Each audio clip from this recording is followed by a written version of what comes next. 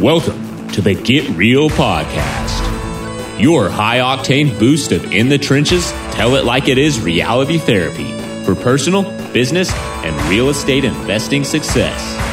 With your hosts, powerpreneurs, Angela Thomas and Ron Phillips. It's time to get real.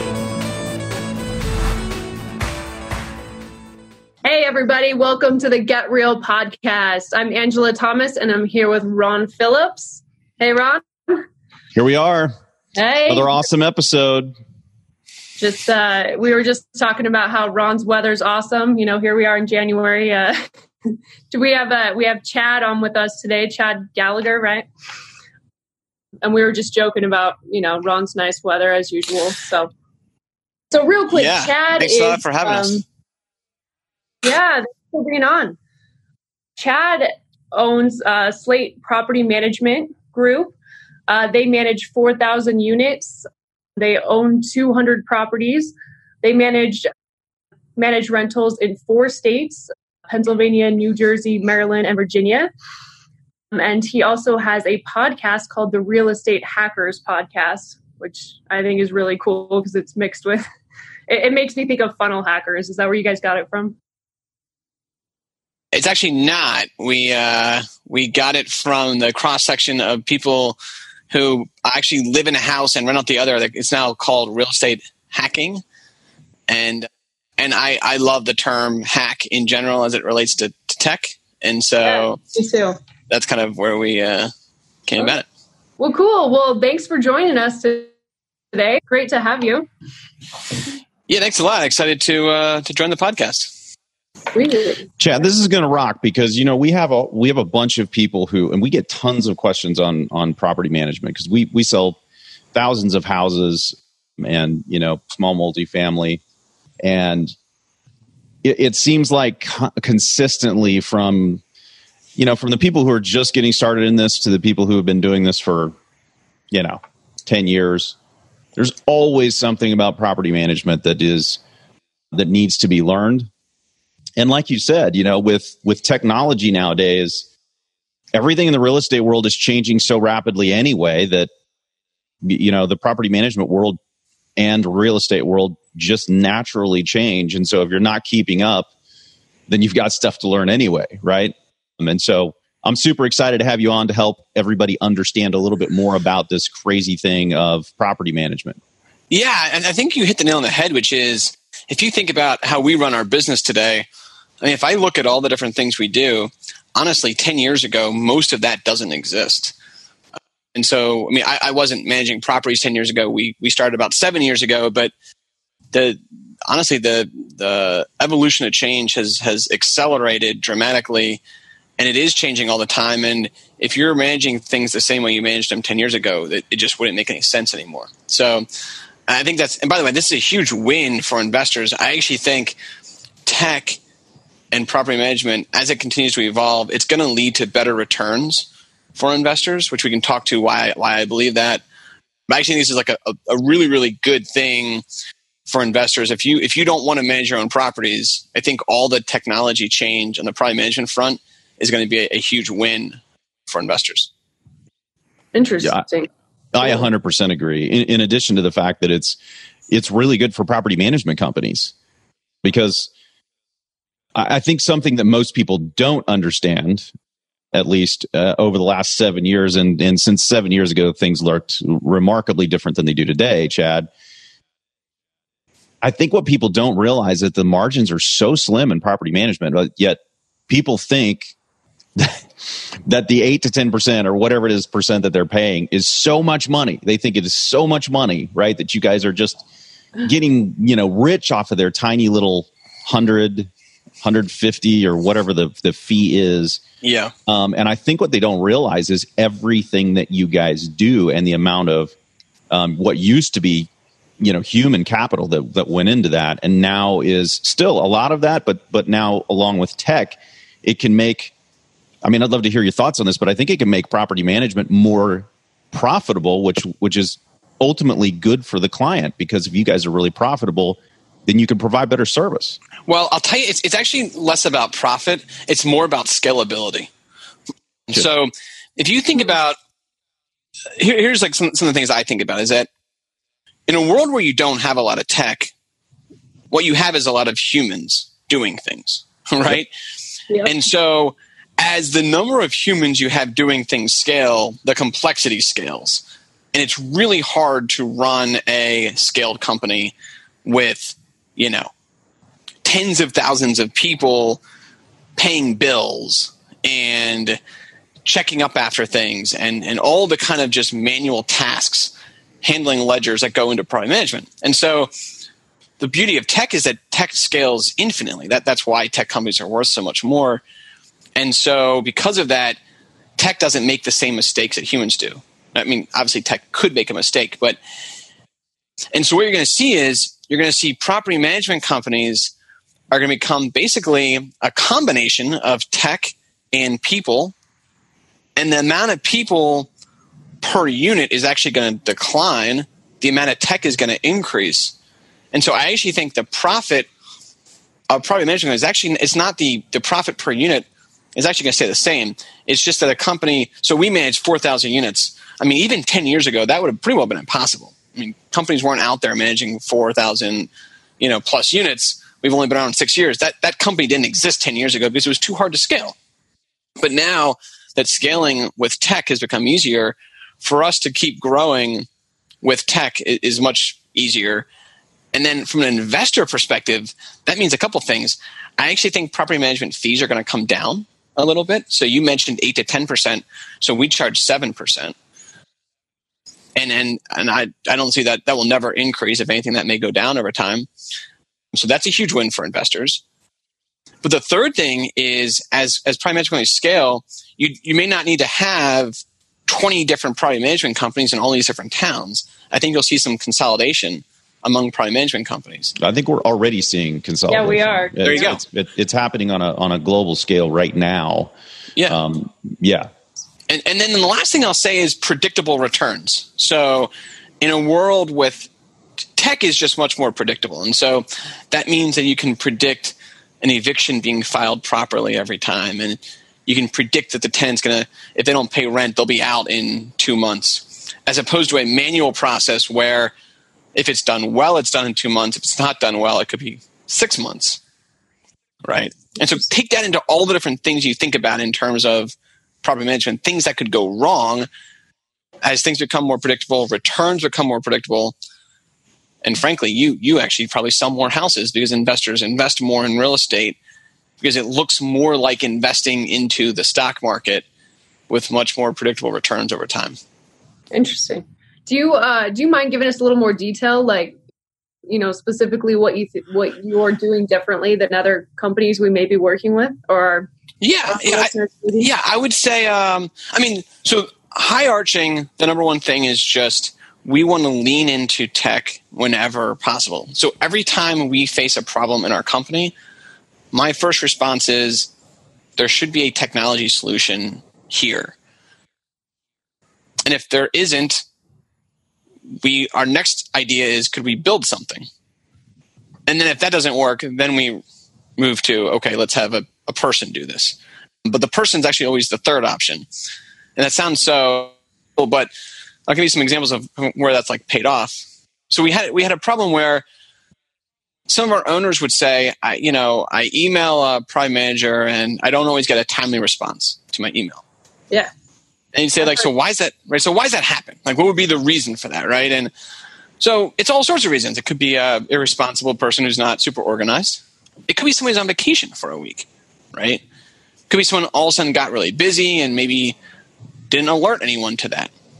So it turns out like email is actually not a great way to communicate for that reason, right? There's all sorts of kind of ways that go wrong. So instead, we actually encourage our owners to submit a ticket, like a support ticket.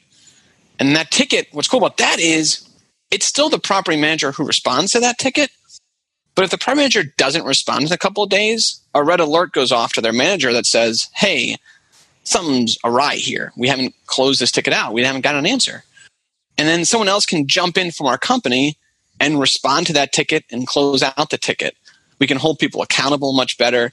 If someone goes on vacation or, like, let's say worst case scenario, they get really sick or all of a sudden they move all these like really weird things that actually happen in real life, right? People just, they want to leave the company for some reason.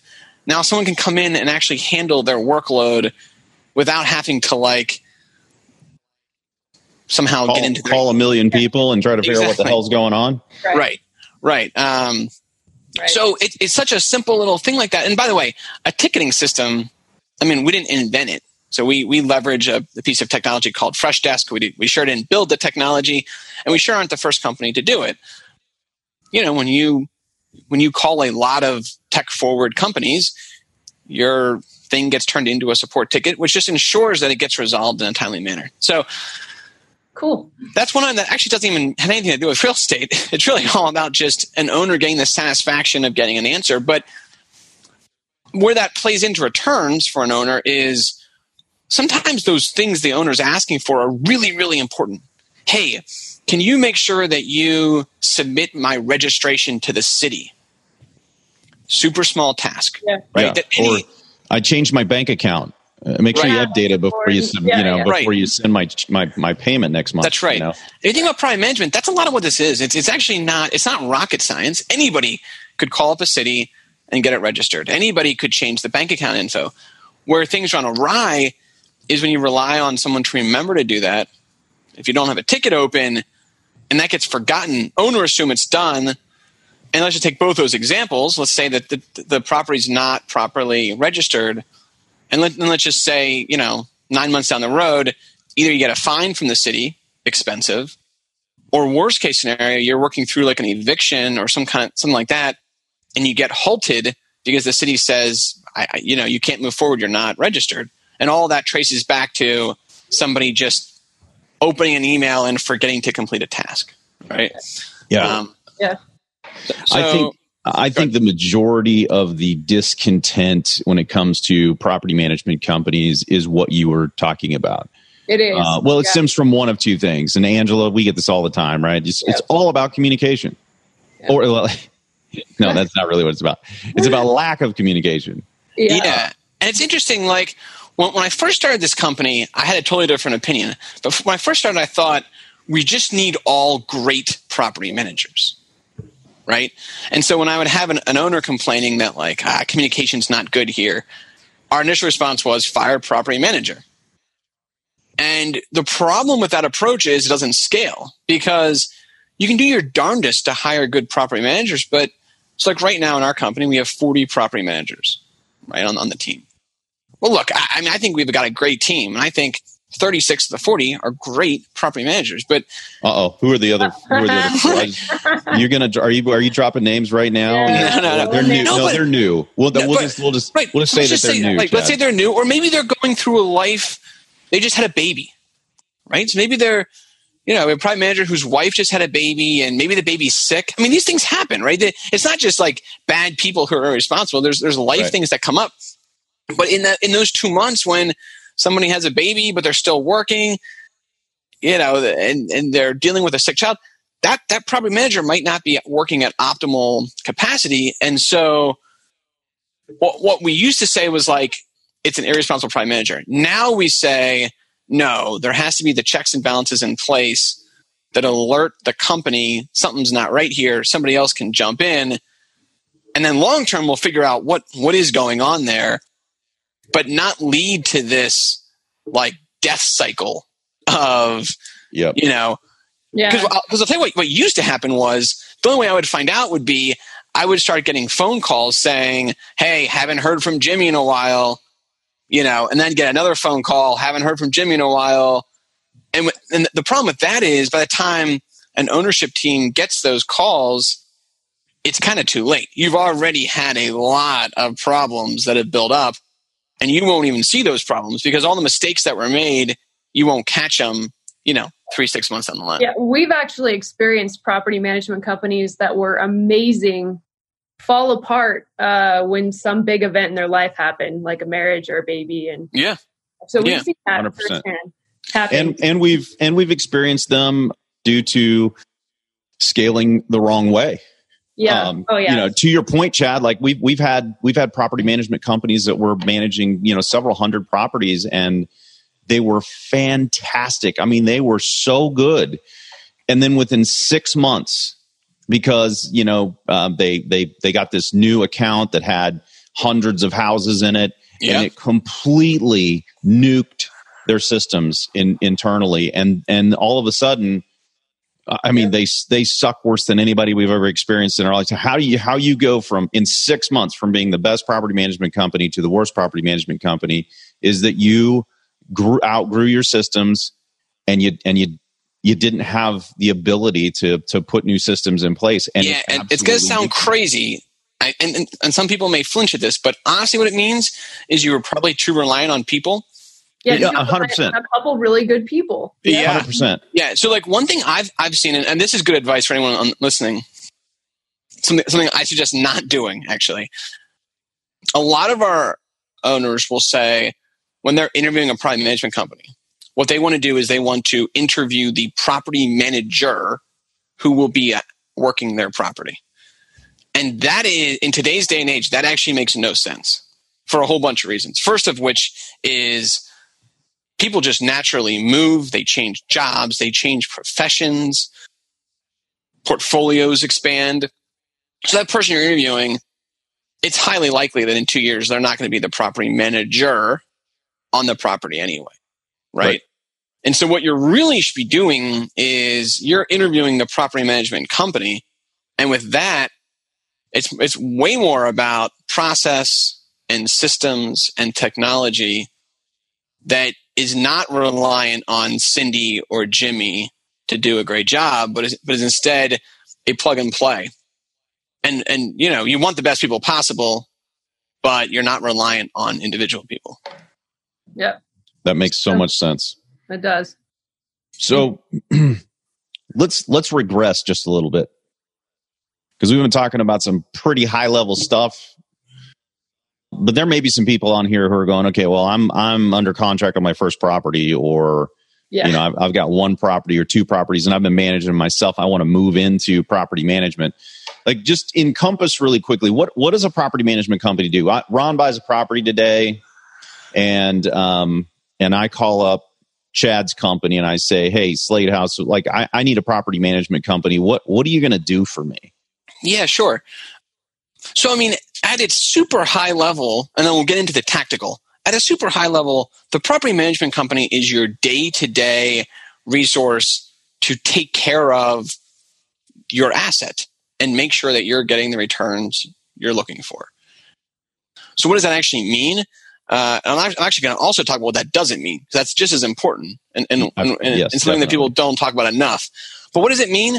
It means the tenant is paying rent to us, right? The property management company. So, if they have a question with how much to pay, the property management company is essentially ensuring there's an accurate ledger, which can get trickier than you'd think, of how much do they owe, how much have they paid, and then ensuring if they don't pay, we move forward in the eviction process, which again can be as simple as a couple filings and someone's in and out, or could drag on if not done right, or if things get more complicated with the appeal process. So all of that falls under the property management company. So you, the investor, are not ever having to go to the local magistrate court. You're not ever filing an eviction. You're not collecting rent. And frankly, you're not really ever talking to the tenant. The tenant's only talking to the property management company when they have concerns. Yeah, and I'd just like to point out that you should never talk to your tenant. That's an unpardonable sin in my book. Why in the hell even have a property management company if you're going to trade emails with your tenant? It's a bad idea, and it's also a bad idea because not only does it make more work for you, but it creates what we call the mom versus dad scenario. Absolutely. Tenant goes to dad, or in this case, say owner, and say, I paid my rent on time, but they didn't collect it right, or they lost my check in the mail. And then owner gets involved when it's like the worst thing you could possibly do, right? It's like, you don't want to be the intermediary. You want to be a property management company dealing with the tenant. The tenant has one point of contact and essentially one ruling, call it body, who they can deal with. And the other some owners, for whatever reason, they think that this is a way to keep tabs on whether or not the property management company is doing a good job. It is the dumbest thing you can possibly do. I was on a tour with a client, and they said that they give their card to every tenant. They go and they give their card to the tenant. Any problems with the property management company, you call me. And I'm thinking to myself, man, why don't you just be a landlord? Like, seriously, you have completely cut the legs out from underneath the person who you have in place to protect you from that individual. And you just gave them your card and took all the power and authority away from the property management company. Yeah, and I'll tell you the other problem that it causes is a logistical nightmare. So one of the harder things in property management is coordinating maintenance. Whether that be an emergency or a less an emergency, a slight leak on a sink or a door's not working. So when you get involved, one of the harder tasks for a property management company to do is to intake that maintenance request, run it by the owner, get it approved, and eventually get the problem resolved. Usually also coordinating with the tenant to make sure we can get a maintenance tech in there. Again, it sounds easy, but especially when you get into cold weather and emergencies, it can be really tricky. When you throw an owner into that mix where the tenant's also reaching out to an owner, now you run the risk of who is resolving this problem. And that leads to two really bad scenarios. One is you both try to resolve it. So now I've got two plumbers coming out to the property. The other is nobody resolves it because everybody thinks the other person is resolving it. Oh, boy. Yeah. And by the way, all these things I've seen because we've done them over the years, right? And so the way to combat that is there's one centralized place to intake maintenance requests. We use a piece of tech called Property Meld, and that is like our air traffic control for maintenance. And if it's not in Property Meld, there's a problem. Everything goes in there, and that is how we coordinate it, no matter who's doing it, no matter what's getting done. It's one centralized source, and there's an owner for that, and that's our maintenance coordinator. And they're responsible for figuring out who is ultimately resolving this problem. Yep. Cool. So let's jump to the other thing too. So then this is what property management companies do. What are the responsibilities of the owner? So Angela goes out and buys a property in Virginia because it's less cold than the other places. Angela buys a place in. Okay. Do you what? Out of the 4 states, I had to choose. Right. It sounds like Ron doesn't like cold. I really dislike it pretty intensely. I'm not feeling it either. Yeah, so it's a little chilly here today, but the sun's out, which makes it feel not quite as chilly. Bad. It's 27 degrees where I am. Well, what's chilly, Ron? Like 55? Come on. Yeah, it's low 50s right now. We'll probably be upper 50s by the end of the day. But I have to dress in long sleeves for this kind of weather. This is ridiculous. Oh no. Okay, so Angela buys a property in Virginia. Yeah. Now we've kind of figured out what your responsibilities are, Chad, but what are legitimately the responsibilities that sometimes people think are yours, but really are not and fall squarely on Angela's shoulders? Yeah. So I call this asset management. Well, it's not I didn't make the term, but to me that every property, whether it's a single family home or a multi-unit building, is going to require some level of asset management. And what that is really is the level above the property manager.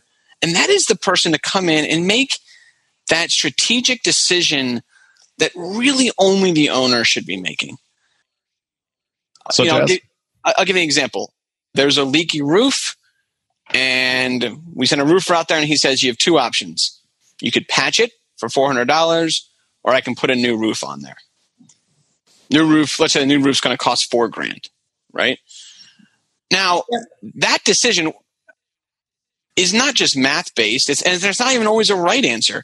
A lot of it's going to come into your own finances. What are you looking to do? Or, are you looking to just squeak out every last dollar over the next year or two and then sell the property? Well, if so, then probably a roof patch for $400 makes more sense. Are you planning on owning this for the next 20 years? Well, and by the way, maybe the roof is 15 years old. Yeah, look, you're going to need a new roof in the next 3 years. You should probably put a new roof on. But that's not really the role of the property management company. The role of the property management company is to give you access to all that information, but ultimately it's up to the owner to kind of make a call there.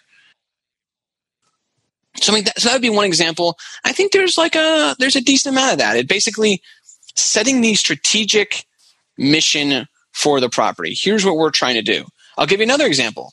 So one thing we didn't talk about yet is finding tenants. That's part of something a property management company does, is find tenants for you. Well, sometimes there's owners who will say, this is a rough area. I just want a tenant in there to start paying rent. You can lower your standards a little bit, but I realize that also is going to increase the risk of this tenant not paying rent. We have other owners who will say, I'm not lowering my standards at all. My standard is a 650 credit score, and whether it's a C-class property or not, I require 650.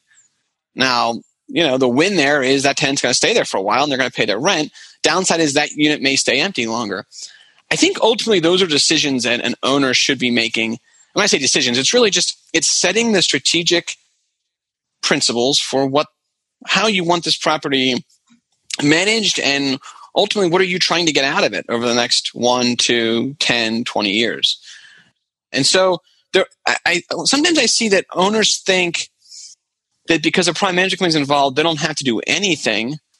And unfortunately, that's not quite true, right? There is still that asset management role that plays in. And we're not talking about hundreds of hours. This isn't something you should be scared of, but it is something that should be identified. And if you, the owner, are too busy to respond to those kinds of questions once every 2 weeks, once a month, once every 2 months, then I would say you should assign somebody, either a personal assistant or an asset manager, to take on that role. That almost sounds like a broken record of me. I seriously can't stand this. We have had clients in the past who couldn't bother themselves to check their account and make sure the money arrived. And I'm thinking to myself, seriously? I mean, if you can't, and you're that busy because your business is so all encompassing, you should be able to afford a freaking bookkeeper or an asset manager or somebody like your assistant to open up your bank account and go, check mark, yep, money hit. And then if it didn't hit, to go, I wonder if I should maybe reach out to the management company. Oh, look, there's 8 emails from the management company and 100 missed calls, and they've been trying to get a hold of me because my tenant skipped town, and they want to know if they have permission to make the place ready. And that's the other thing that drives me absolutely up the wall, is that sometimes owners just won't communicate, and you as the property manager, you have no authority to go drop $3,000 on a make ready without the owner saying you're okay to do that, right? Right. No, that's exactly right. And I think, like I said before, I think it's totally reasonable for the owner. Let's say you're, let's just say you're running a business, a very, very hectic business as an owner, and you want to invest in real estate on the side. I don't think you necessarily have to be that point of contact. I think it's totally reasonable for you to say, I'm going to have someone else in my life, my significant other, my child, my mother. I mean, all of these are actually reasonable and things that we actually see happen sometimes in the business. And I don't have a problem with that. We just want to know who's our point of contact. And it's got to be somebody who can get back to us in a day or two when we have a question.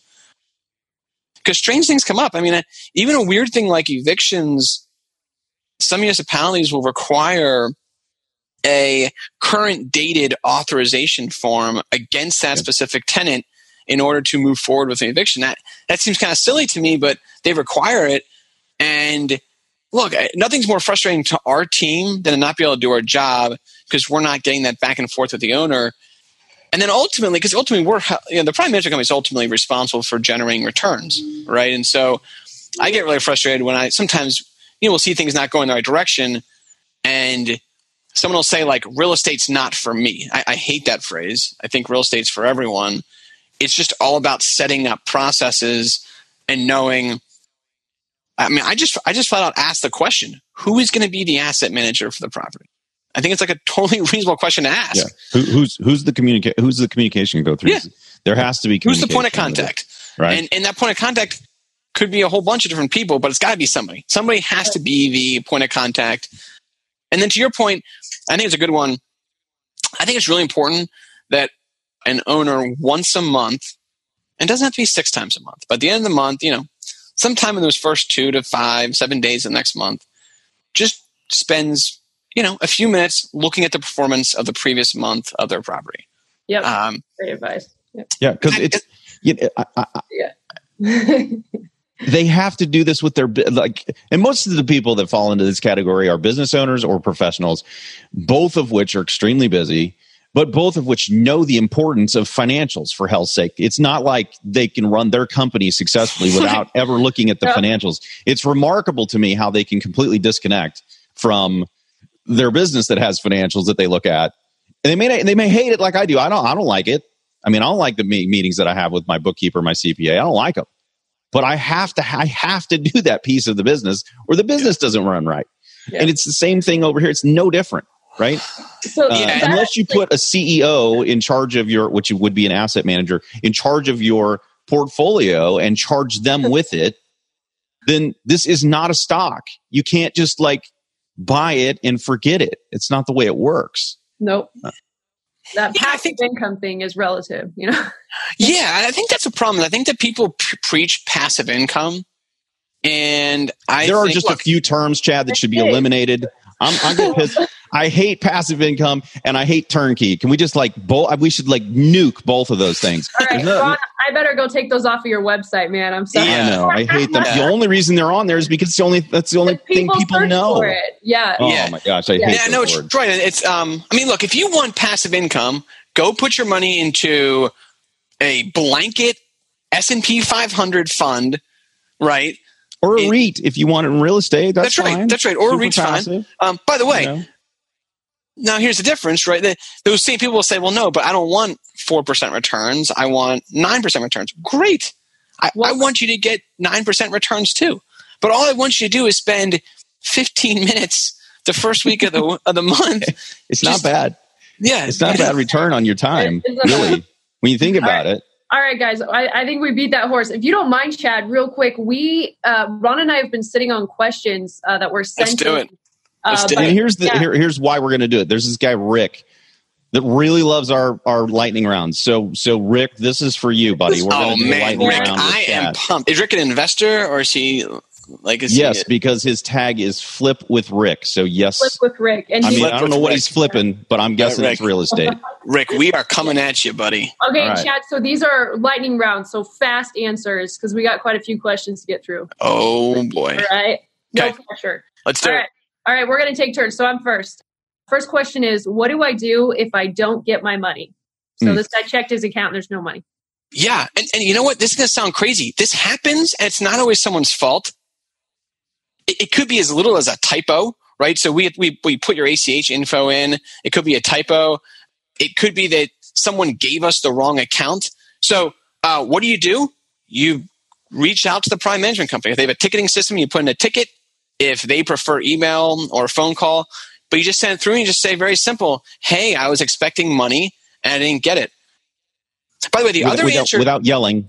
Yeah. Without yelling at them. No, you don't have to freak out the first time. It's interesting. I find that a lot of times people think when they don't get their money the first time that it's like a red alert to them. They think like I'm stealing their money. I've been scammed. That's what. Right, I've been scammed. Exactly. And I don't know. I think just like assuming these are reasonable people. You've probably got a referral from someone. You've probably done your interview process.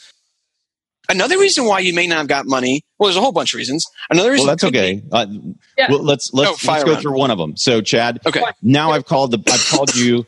Yeah. And turns out the tenant's late. What do you recommend? Tenant's late. What do I do? Tenant's late. Yeah. So that's a very real reason why you may not have gotten money. The short answer there is that we think you should be filing an eviction right around the 15th of the month is our process. People have different views on this, but even if they promise to pay. Yeah, so we're not Judge Judy here. So yes. Yeah, I like it. So I call it Judge Judy because I used to do this. We would bring our prime managers in and it'd be like on the 15th, and I'd feel like Judge Judy. I'd sit there and say, okay, so Jim Smith hasn't paid rent. And then our property manager, Ashley, would say, well, Jim hasn't paid because his mom broke her foot. Oh, gosh. And there you go. and I'm like, okay. And I'm like literally trying to follow the story. And I'm like, okay, she broke her foot. And then I'd like take notes and I'd be like, wait, didn't she break her foot last month? And he'd be like, nope, that was a different foot. And I'm like, oh, okay, I'm having a hard time. And this is, by the way, this is what you deal with if you give them your card like a moron. Please don't ever do that. Right. Yeah. You're going to have Jim Smith telling you about his mom's broken foot. So now we actually run it like Domino's would run a pizza chain. You order a pizza, you got to pay for the pizza. You live in the house, you got to pay for the house. And so in our world, if you haven't paid by the 15th, we're filing the eviction. Done. Basically, the only reason we wouldn't would be two things. If there's a habitability problem. So if there is like something that is not habitable that is an emergency and we're fixing, we're going to wait till we fix it to file. Only other reason would be if the owner literally does not allow us to file. And there's a point, we actually wanted to not even do that, but we do still allow an owner to kind of override us. I really don't advise it. So I think just because you file does not mean you're evicting the tenant. Here's a good stat for you. We actually see 83% of tenants that we file on will pay the rent before we they just need to know you're serious. Yep. Yeah. Exactly. So Angela. Yeah. So sorry to cut you off, Chad. Next question. It's okay. Fire round. Tenant moved out. They left a mess. What now? Tenant moved out. They left a mess. Yeah. I mean, look. Well, first off, most tenants move out leaving a mess. So don't be surprised. Second off, yeah. So you're holding a security deposit. That's part of what the security deposit's for. Prime management company should come in within a couple of days and basically give you a rent-ready estimate. And that should be broken down, and then you rock and roll. And luckily, your security deposit will hopefully cover a lot of it, and you move forward. Okay, cool. So now everything's done, ready to go. We've been on the market for 20, 30 days. Place isn't renting. What do I do now? And now I'm freaking out. So now what? Yeah. So we actually have 7 different checkpoints that we go through if a property is not renting. It could be a whole bunch of reasons. But the bottom line is you as the owner should be kind of having a communication with the prime manager. We encourage, it's actually 21 days is when we have our prime manager reach out to the owner and say, hey, we're having this is renting slower than we'd think. Here are some things that could be causing it. I'll give you a couple quick ones. Price could be too high. So we may need to lower the price.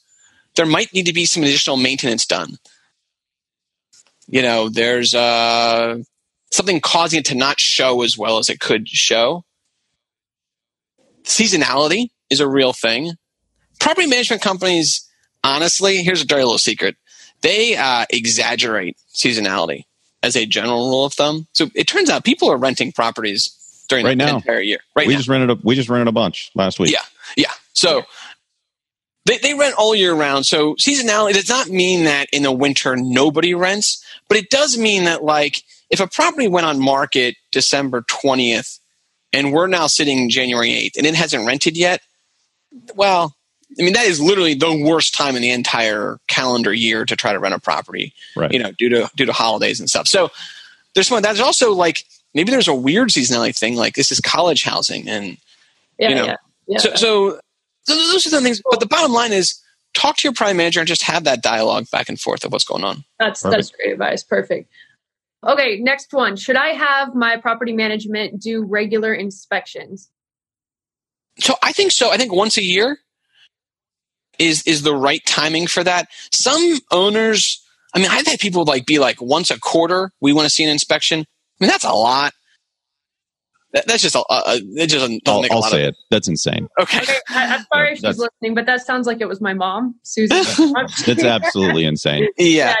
So, okay, I agree. Really once a year, I think that's fantastic. Then know if the people should be there or not be there. And and by the way, there's an interesting point here, which is a lot of cities actually require an inspection. It's usually not once a year, but usually once every 2 to 4 years.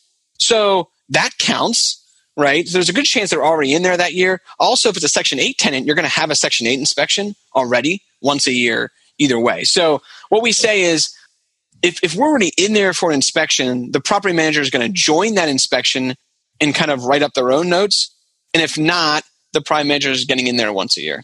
Gotcha. Okay. Should I raise rents every year? So this is a good one. We started out saying no, but I now feel very strongly that you should raise rents every year, 2 to 4%. I'm going to tell you a quick story. I know it's a fire round, but here's why. So I had a tenant, first ever house I bought. He lived there for 5 years. We didn't raise rents. He's now $250 under rent. I call him up and I say, Frank. And he says, Chad, how you doing, man? And, this is a guy I've known, our first ever tenant we placed. I say, hey, we got to raise your rent. He says, okay, how much? I said, $250. He freaks, right? And he said, Chad, I can't budget for a $250 increase. Why didn't you just increase my rent every year?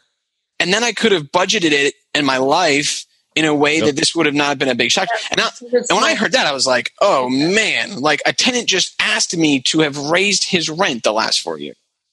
So that's what it comes down to. A 2 to 4%, you're talking $25-ish, $30 raise of rent. People say it's no big deal, right? So that's right. Awesome. Yeah, they may get testy, but they're not going to move over $25. That's right. And then honestly, they understand that's inflation.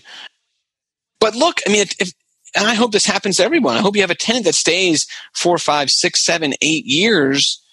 If you don't do this, if you don't increase their rent over that period of time, to be honest, by year 6, 7, 8, that's no longer a good tenant because they're just too far under market rent. You're losing too much money.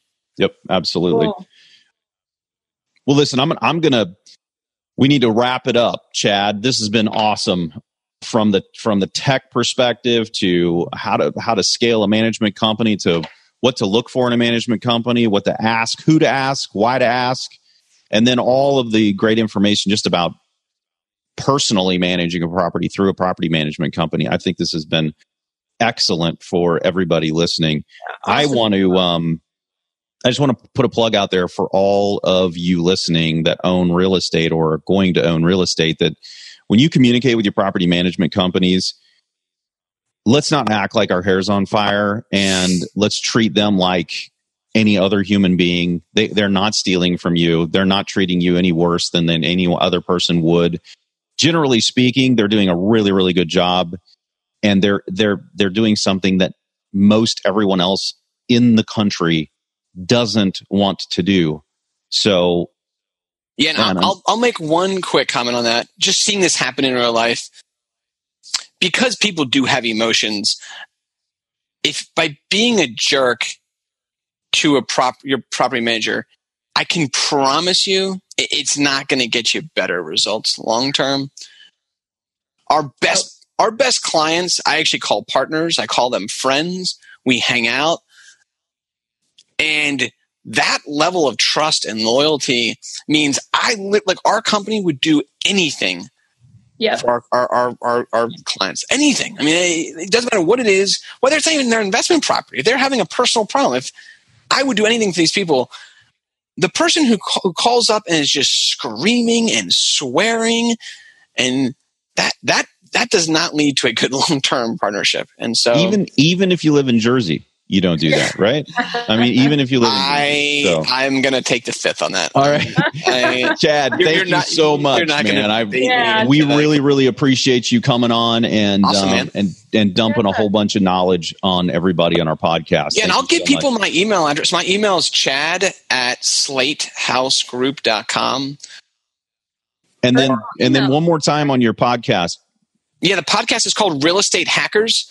So this is like nerd only podcast basically. So if you're a nerd, you like real estate, you like tech, or if you don't know yet, I mean, give it a try. Maybe you are a closet nerd. You didn't even know you were in the closet. It does take a while to realize you're a nerd, right? Yeah. And when I say nerd, we're not talking like code and that kind of stuff, but it is, it's for people who are interested in where's the world of real estate going over the next. Guys, it's an interesting podcast. I've listened to it. It's really well done. In addition to that, it gives you a unique perspective on the real estate market because of the tech angle that comes from it. So yeah, I think Chad, thank you so much.